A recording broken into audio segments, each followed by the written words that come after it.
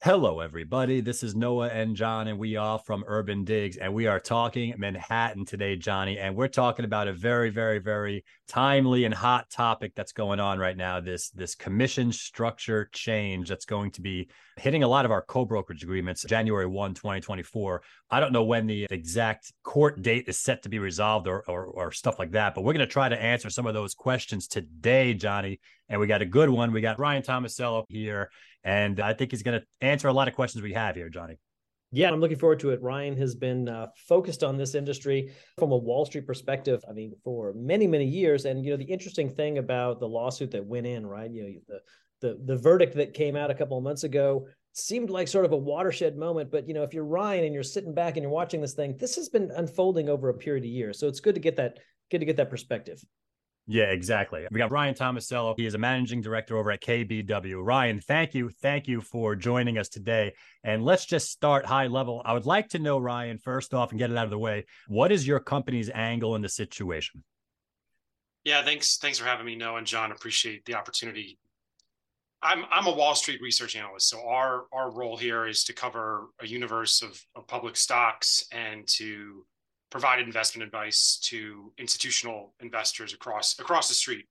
And my coverage universe spans a diverse mix of real estate companies, real estate services, technology. I've covered real estate for the past 10 years here at KBW.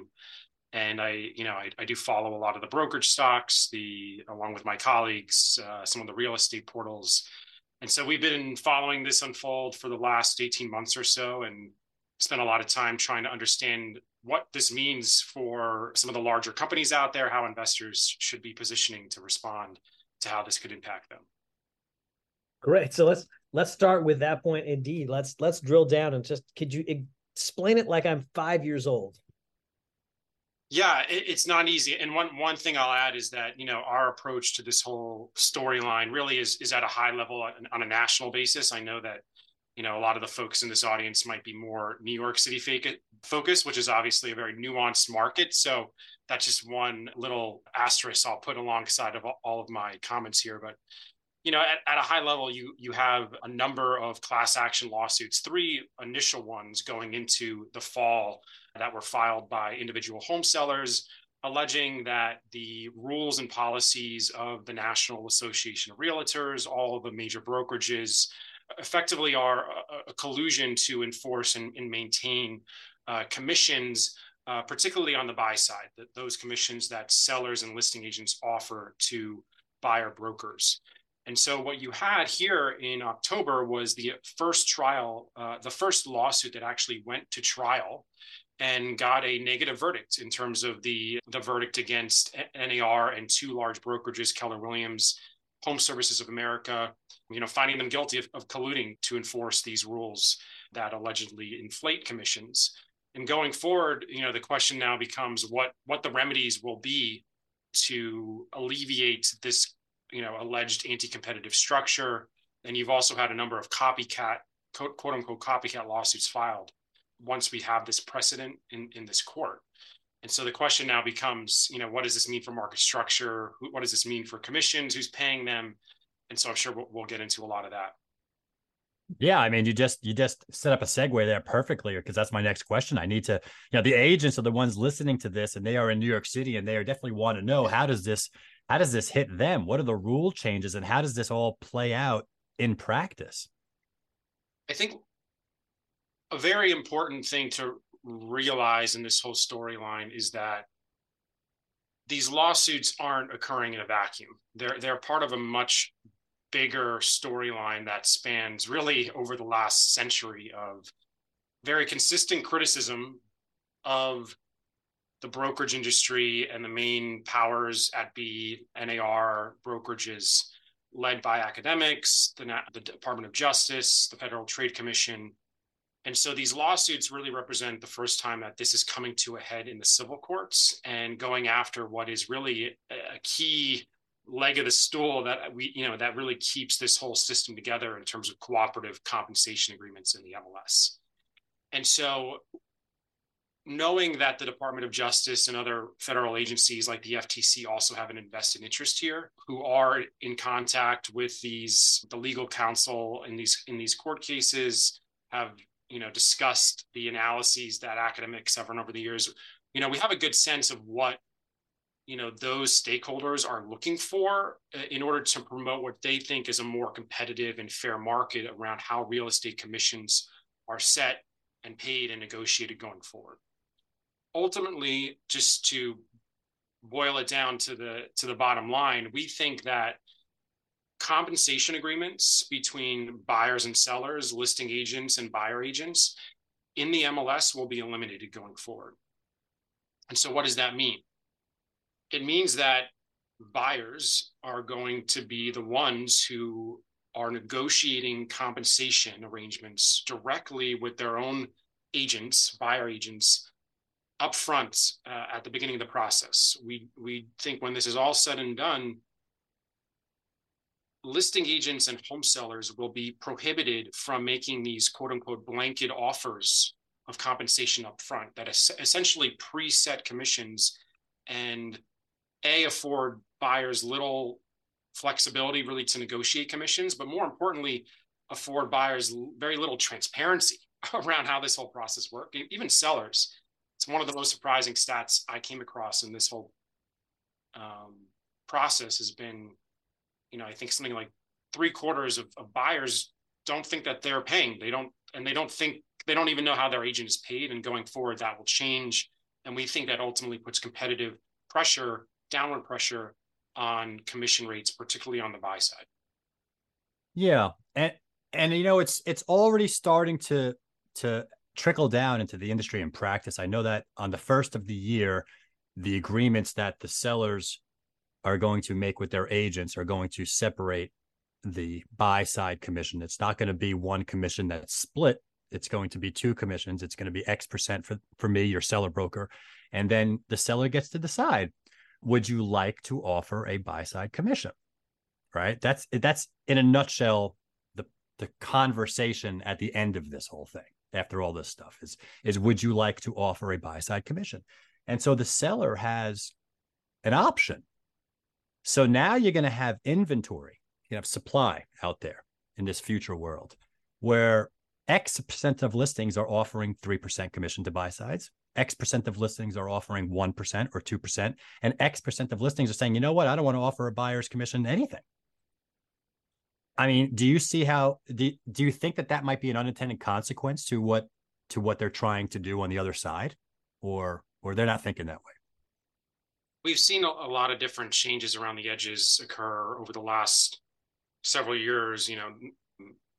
Obviously the most recent ones have been ones like in the New York market, and on the broader national level, NAR saying that, these offers of these co-broke offers can now be zero instead of as little as 1 penny. That's also what occurred in other MLSs, Bright, several months back, Northwest MLS back in 2020. I think the industry needs to start to realize, at least how we think this plays out, that this whole structure is going to be reset. There's no longer going to be these upfront offers, whether they're from listing agents or from sellers. So yes, near term, you've had this shift from, okay, we're clarifying that the offer is coming from the seller. It's no longer a split from the listing agent. That's definitely a step towards, where we're going, but it's a very small step, because I think like I said, ultimately, there isn't going to be no longer a field in your MLS to make these offers.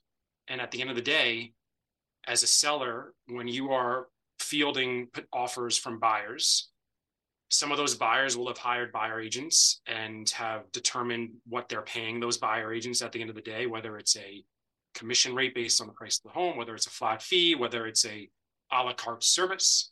And that seller at the negotiation table will have the option to say, I will agree to pay that commission, or I will agree to credit you X amount of money at the closing table, just like a seller could do for other closing costs. But the important thing is that the seller is not setting the commission. It is being determined on the buy side up front. And so it's really this complete right upend of how agents and home buyers and sellers, know how the system works today. Right. And that's, you've already said a ton. That's been extremely helpful and very, clarifying. But I wanted to get into a little bit sort of on the revenue side. And I think part of the value you bring to this conversation, Ryan, is that as a Wall Street guy, you don't make money by being emotional about one thing. You don't make money by just falling in love with something and just, praising it effusively over and over. Honestly, you make money by being right. And you make money when your calls are right, and the investors who follow you make money. So with that in mind, and you're looking at this industry, some of the current revenue models may not work going forward. And I'm curious, when you think about the changes that are coming, what kind of new revenue models might you envision going forward? I mean, I think this is a catalyst that opens up opportunities for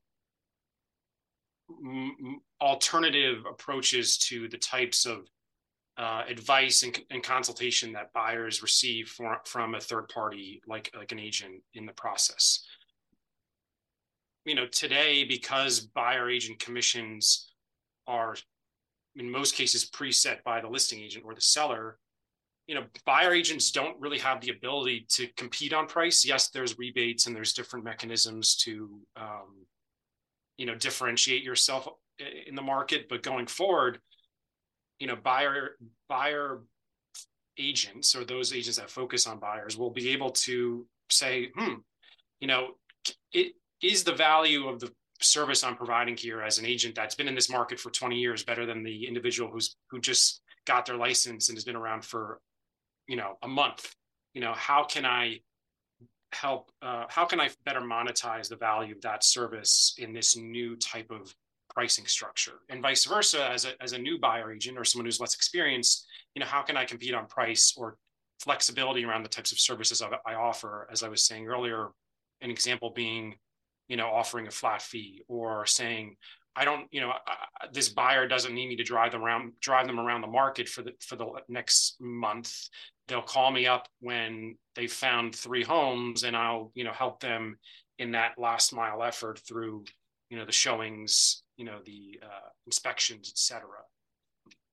In terms of how that impacts the different stakeholders here, brokerages, the portals, I think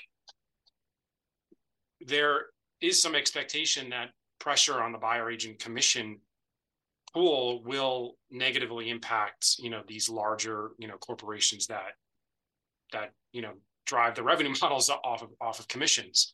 We've also had discussions around, how this impacts commission splits, and whether or not, the most powerful agents and agent teams become even more powerful in this new market structure, and therefore can command higher splits going forward.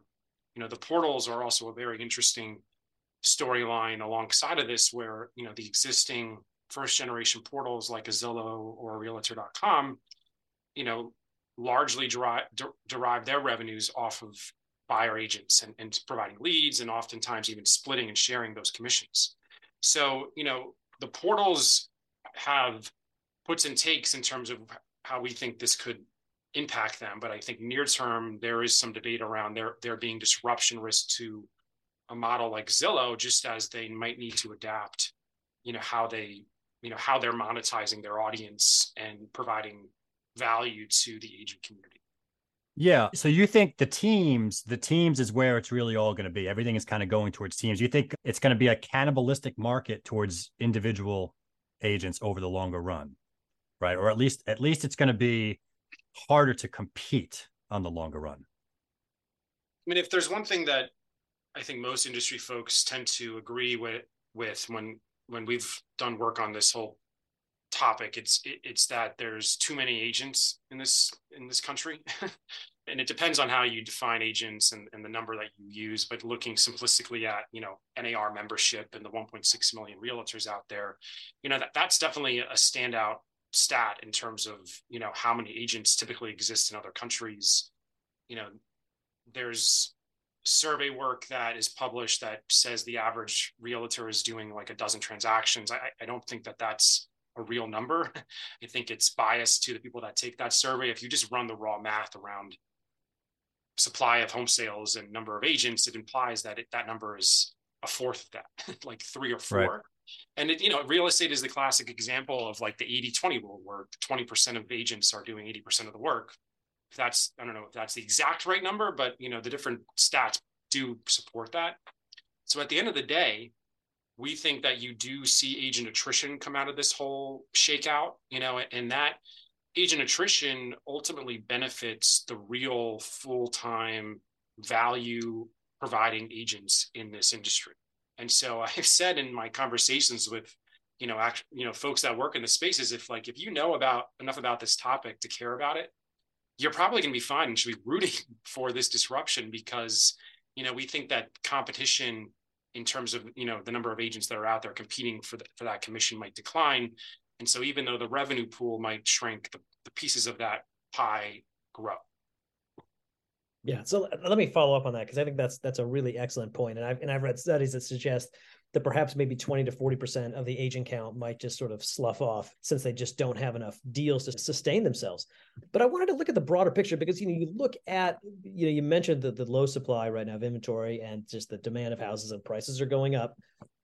You combine those, right? And then you factor in everything that's tangential to real estate, right? On the attorney side, on the lending side, the home improvement side, like all of these things touch real estate at one point or the other, to the point where real estate is really sort of supporting a fairly significant slice of US GDP. And if I was going to back away and just ask you sort of broad strokes, is the change we're going to see, is that enough to is that a catalyst for change in the economies? Are we going to free up enough capital that's being essentially saved from commissions to sort of generate activity in other sectors? No, it's a great question, and it's the beauty of this industry, of how many things touch it and how impactful it is across other industries and people who provide different services across this market. I think the big picture is that we think friction costs, as it relates to the housing transaction, will come down in the form of commission rates coming down. Yeah. And this is a pool of assets that in a normal year, I'm not like the one that we're in or the one we'll be in next year, in a normal year is turning over at a rate of $2 trillion annually. And so if you take a step back and look at typical commission rates at 5 to 6%, that's a lot of money, right? That gets thrown around $100 billion, round numbers, in a normalized year, and that commission rate does stand out amongst countries across the world. And so we think that 5 to 6, if you run the math on an apples to apples basis, could come down to 3 to 4 over the next 5-10 years, depending on how this plays out and how much consumer education ensues. If you think about the other knock-on impacts here, I mean, one obvious one is the role that buyer agents play in referring business to other services that are that revolve around the transaction, whether that's mortgage, title, right? And so it begs the question, if the role of if some buyer agents in some transactions is diminished, who picks up the benefit of that referral source going forward? How do many of the localized title agents or mortgage loan officers source their business going forward? Now, mortgages will still need to be originated, and title insurance still needs to be underwritten, so it will go somewhere. But it's just an interesting consideration, when you think about the knock-on impacts here. And as I said earlier, I think the portal space is an interesting one. We talked about Zillow. I think another player that comes up a lot in this topic is CoStar and Homes.com, this new brand that they're building, and the revenue model that they're aiming to bring to the market that's a bit different and focused on the listing side and advertising listings as opposed to selling leads to buyer agents. And that really gets down this rabbit hole of market structure and MLSs and this different role that MLSs and portals play in different markets. But yeah, it's fascinating the amount of knock-on impacts that could occur when this is all said and done. Yeah, and Ryan, I just want to sorry, go ahead. No, I just want to throw one more in. Sure. You think about the financial industry, right? Dodd-Frank certainly changed a lot of stuff, but there was definitely a lot of reorganization after that. But profit does return to the industry. The ship sort of righted itself.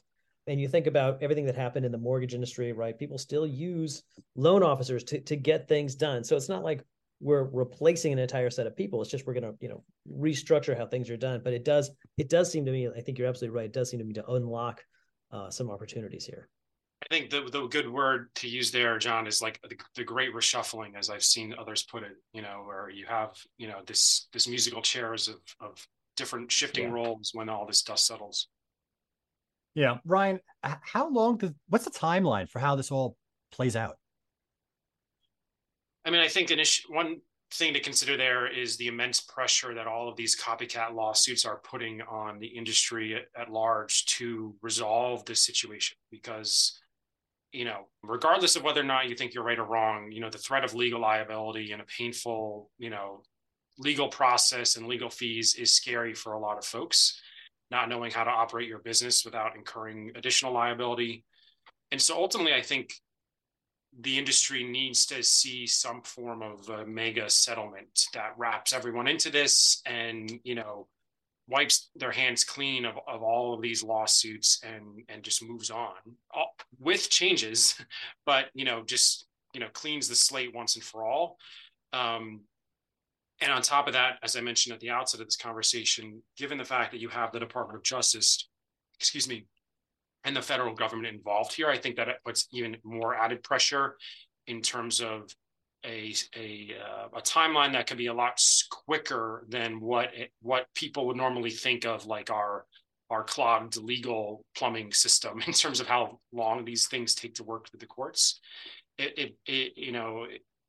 Considerations there are numerous. You have, the NAR that's saying that they're planning to appeal. There's questions around the feasibility of them appealing based on some financial obligations that they would need to put up in the form of a bond to move forward. And given the damages that are being claimed here, I mean, it's, $5 billion in Missouri alone. Nationally, you're talking 400 plus billion. So, can they appeal? Ultimately, I think we think that the timeline here is going to play out a lot sooner than what some of these large stakeholders like the brokerages and others who have voiced opinions here over the last several months are saying. We think that you do probably see this get resolved and meaningful changes get implemented and mandated potentially within as soon as the next 6 months, if not over the next year, I would think. There's definitely different considerations there, but this could be happening a lot sooner than what some people might think. Right. All right. So, Ryan, you mentioned the effect of friction, right? Lowering friction. And I kind of want to come back to that, except put the consumers aside. I want to talk about the agent side right now. And our core audience is professional real estate agents in New York City. A lot of folks sort of woke up to this news. They had not been following it since 2019. They hadn't followed the developments.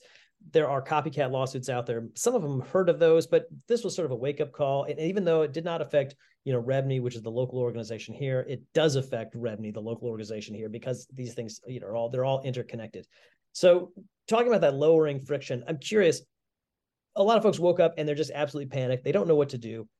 You've been watching this unfold. What would your advice be for someone who's just sort of has been living under a rock and they've come out and the sun is absolutely blinding and they are just absolutely freaked out? What do you think?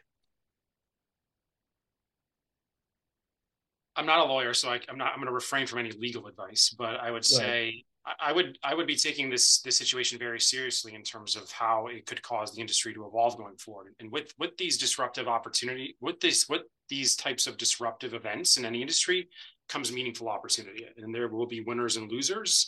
And the losers will be those that just sit in place and refuse to react. And so, whether that's, reading up on, exactly how these lawsuits might play out and trying to get an indication of exactly what the new structure might look like. And I think going back to this earlier question around alternative models, I think, there is potentially an opportunity here for more differentiation of agent brokerage services in the form of how they are charged and how they're delivered.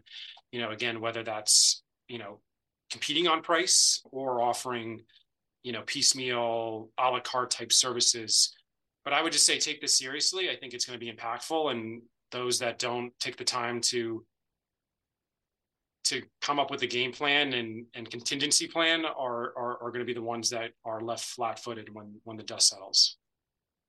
Yeah, this is a proactive situation. This is not one of those things where you just, I'll see how this all plays out, and then we'll deal with it there. This is you're going to have to reestablish all the value of your services from a buy side perspective, I guess. And if you're an agent, I mean, now is the time to up your game. Am I right? And now's the time to really know your stuff, know the market. I mean, if you were a buyer, all the things you would want that professional to tell you, you need to know all of that stuff. And you need to solidify your clients now and going forward. Why are people using you? I mean, these are questions, I guess, that brokers didn't have to answer all the time, but it might come up. It might That's come right. up now that it's being separated. I think we're moving towards a new structure where, buyer representation agreements, buyer agency agreements, whatever you call them, are going to be a standard practice. And these are going to be agreements that aren't maybe the soft, sign on the dotted line, don't even read it thing of the past that maybe a lot of agents use or buyers are used to. Buyer agents are going to need to actually pitch to buyers like why they should be hired and the value of the service that they're delivering to them and why they should get paid what they should get paid. I think buyers will be signing a contract that says, I am paying John and Noah X% at the end of this transaction. And that added transparency that buyers now have before they go out and start shopping for homes with an agent is going to be a big deal in terms of, like you said, Noah, buyer agents being very capable of validating that value that they're bringing to that home buyer and why they should be hired, why they should get paid what they should get paid. So brush up on that. And I'd say just one clarification. I mean, Revney is involved now in this whole legal process. I mean, they are a named defendant in one of these copycat lawsuits. So, there's no escaping, this whole fallout from this verdict. Yeah, it's coming. All right. Well, John, any final questions for Ryan? No, Ryan, appreciate it very much. Yeah. This has been very, very helpful. And again, Ryan, what I like about you is again, to repeat for anyone that's joining us late, you are not in the New York City real estate business. You are not an attorney. You have an outsider's perspective, a Wall Street perspective. You are, for those of you that missed it, this is Ryan Tomasello, managing director over at KBW. And I really appreciated this perspective from all of your research that you've done on this topic for the last X amount of years. How long have you been covering this topic for, Ryan? I've been following the whole lawsuit topic for maybe 18 to 24 months. But like I said earlier, we've been, following the whole industry in general for the last 10 years. So it's a fun one to cover. Yeah, in the last year or two, it really ramped up. So, I mean, thank you for sharing what you know about what's going on. Again, that is Ryan Tomasello, managing director over at KBW. That is John Walkup. I am Noah Rosenblatt, and this has been Talking Manhattan, and we will catch you next time.